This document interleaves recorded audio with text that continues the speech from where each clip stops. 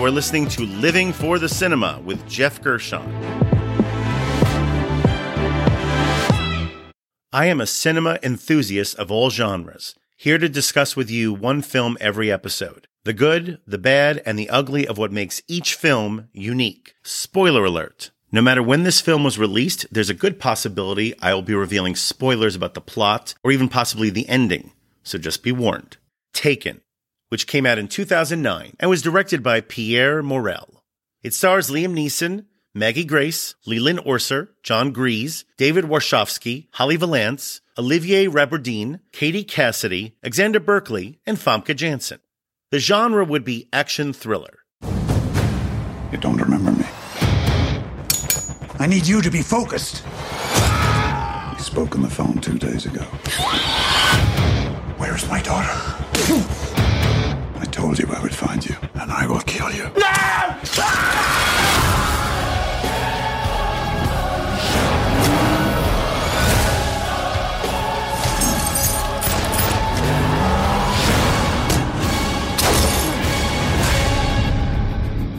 Yes, this movie is dumb, and you realize it in the first 10 minutes watching a mid-20s Maggie Grace just going all in to portray Brian Mills' 17-year-old daughter with the exaggerated mannerisms of an 8-year-old. Oh my God! Oh my God! Oh my God! Oh my God! But this film is also lean, mean, dumb fun, which features well-crafted action, never wears out its welcome, and features a muscular central performance by Liam Neeson as our hero, Brian Mills. Who is Patrice St-Clair? I don't know. I don't care. I am driving you to the airport. Jean-Claude! Tais-toi, Isabelle. Tais-toi! Let's get going. Dinner is over. I'm not finished yet. Yes, you are. No, I'm not.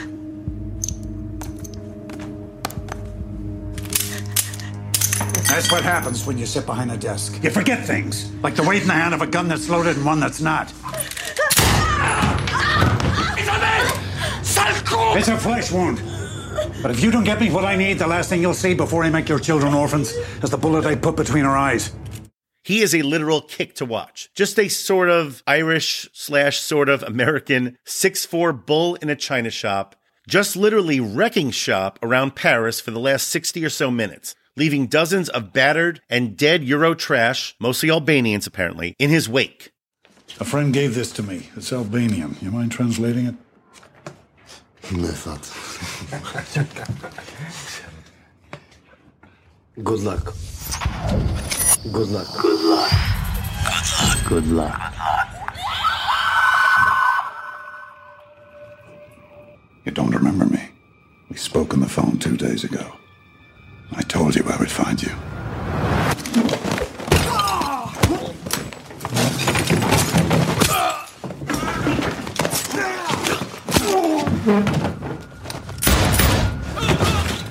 It's all very early 2000s, and this movie always felt as if it could have shared the same universe as Eli Roth's Hostel series. Actually, I think that could have made both franchises better in retrospect. Can you imagine unleashing Mills on those tattooed, shaved head creeps, or Richard Burgie's Todd of Hostel Part 2 inside of their own lairs? Yes! Yeah! That's what I'm talking about, huh? Just imagine the inventive usage of power tools that we could witness. Now, as written, the character of Brian Mills is very much an action cliche. He's a single-minded Boy Scout superhero with one particular set of skills. It's actually right on the level of any number of characters who would have been played by Arnold back in the day, during his pre-Predator action early years, in movies like Commando.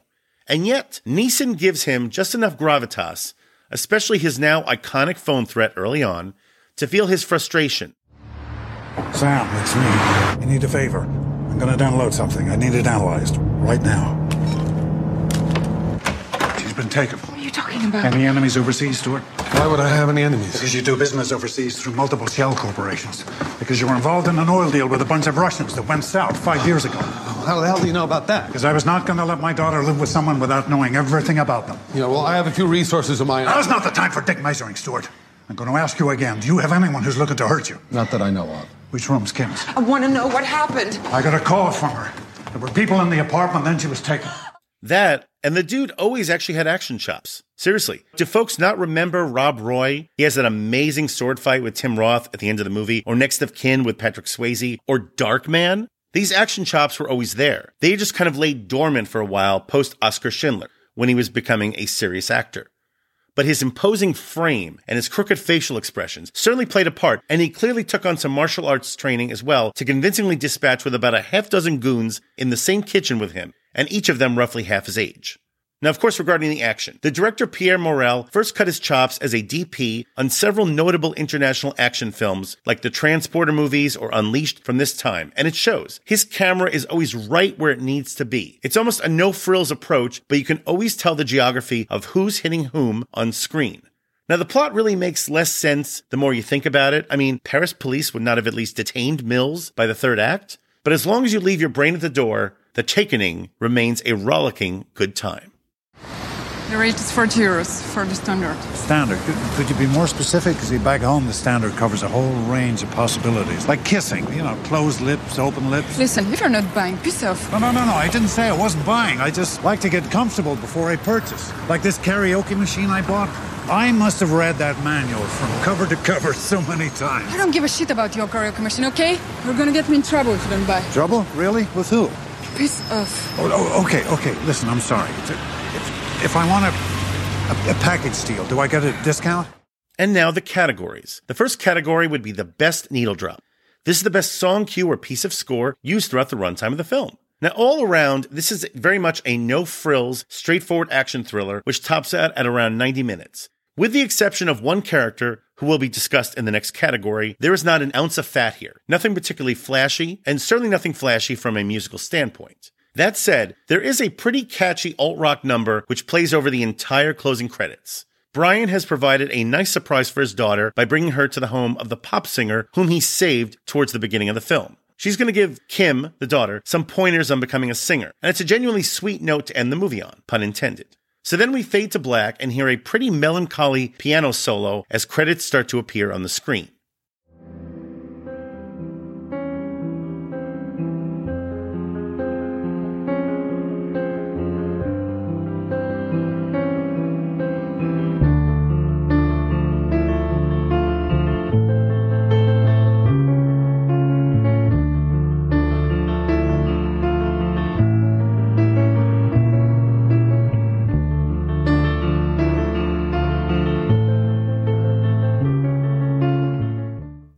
But then as the song starts to kick in, more reverb and a ton of guitars over the gently haunting voice of lead singer John Israel. The pace of the song starts to accelerate, more instruments chime in, Israel starts to shout more of his lyrics, and it all builds into something which very much reminded me of a rock anthem that you would hear from the band Muse, just around this time. And yes, I was a big fan of Muse, still am. Of course, the band here is not Muse. They are known as Ginsu, and they hail from Brussels. The band has been around for about 25 years and is mostly popular around France and Belgium. The song is called The Dragster Wave, and these guys are certainly worth checking out.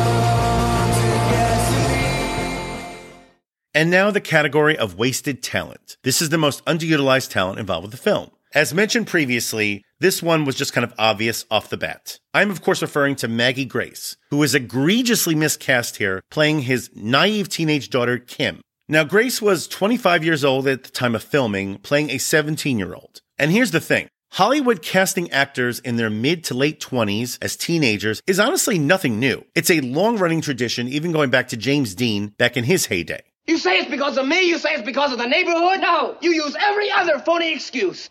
Mom, I want to do something right. And I don't want you to run away from me again. However, The way this character is written is an extremely awkward, naive, gawky, arms flailing around teenager, or maybe even preteen, even though she's technically supposed to be 17. Also not helping matters is that by the time this film was released, Maggie Grace had a recurring role on one of the most popular shows on television, Lost, on ABC, a show that I genuinely loved. I even kind of liked the finale. She'd been playing Shannon, who was an independent adult in her mid-20s. So what on paper was already a stretch just became almost comically distracting. Her character is by far the weakest part of this movie. Thank you, Daddy. Thank you, thank you, thank you, thank you, thank you, thank you. No! Whoa. I love you, Dad. Mommy, say it! I'm gonna go call him in. This brings us to the trailer moment. This is the scene or moment that best describes this movie. Now back to the action, of which there is quite a lot. I'm always a sucker for a good car chase, and there's a rather enjoyable one right around the 60-minute mark. You see, Brian has tracked down an organization run by the bad guys, where several, quote, taken young women by this organization are now being held hostage, and also being fed a series of drugs. He finds one of them wearing his daughter's jacket, only it's not his daughter.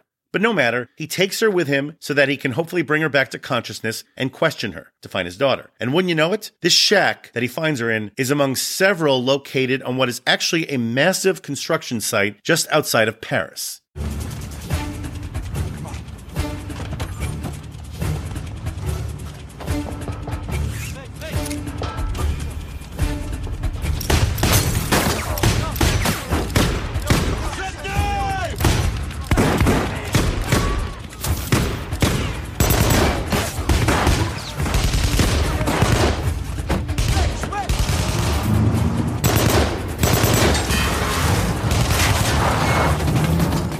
Mills brings her to his rental car, though of course is noticed. So of course a shootout results. And as he starts to furiously drive away with her, Mills is of course followed by several minivans hot on his trail. Yeah, this is a brief but pretty well-crafted set piece involving him maneuvering around various construction equipment, massive dirt piles, metal girders, the works. And it all ends fittingly with him smashing his way through the middle of a trailer filled with more bad guys. What else could you ask for than to see our hero running roughshod through such a wretched place?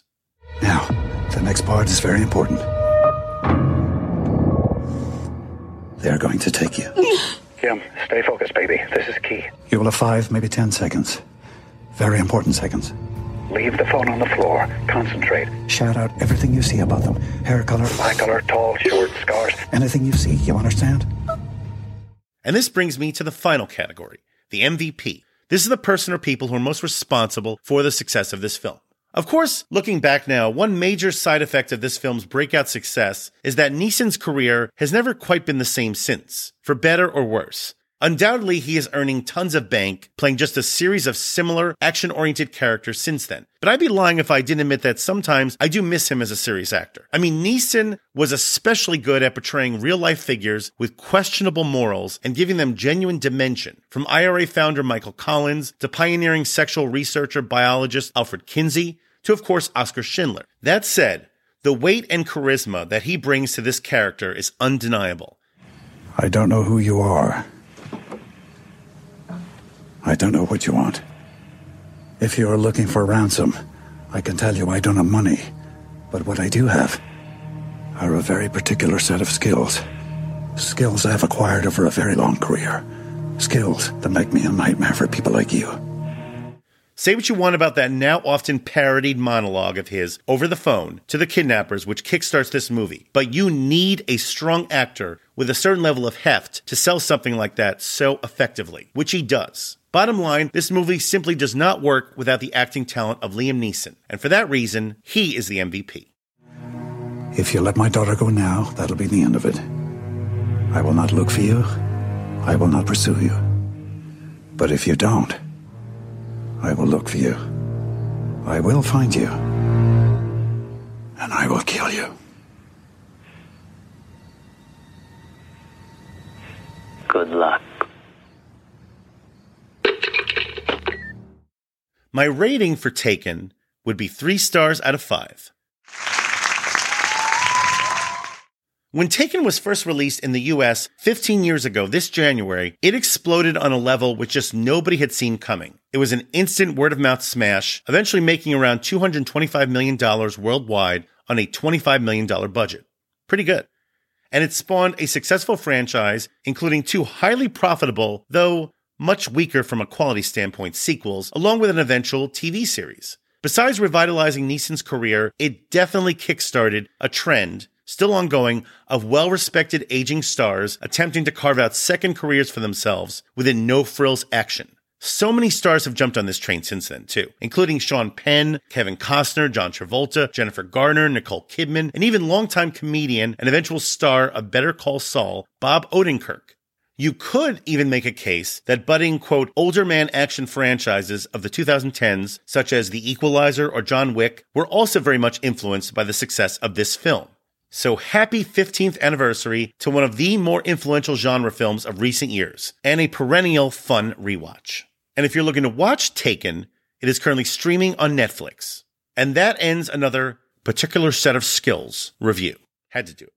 Please like, subscribe, and share the Living for the Cinema podcast, and follow and like us on Facebook, Instagram, and Letterboxd. And join us next time for another review from Living for the Cinema.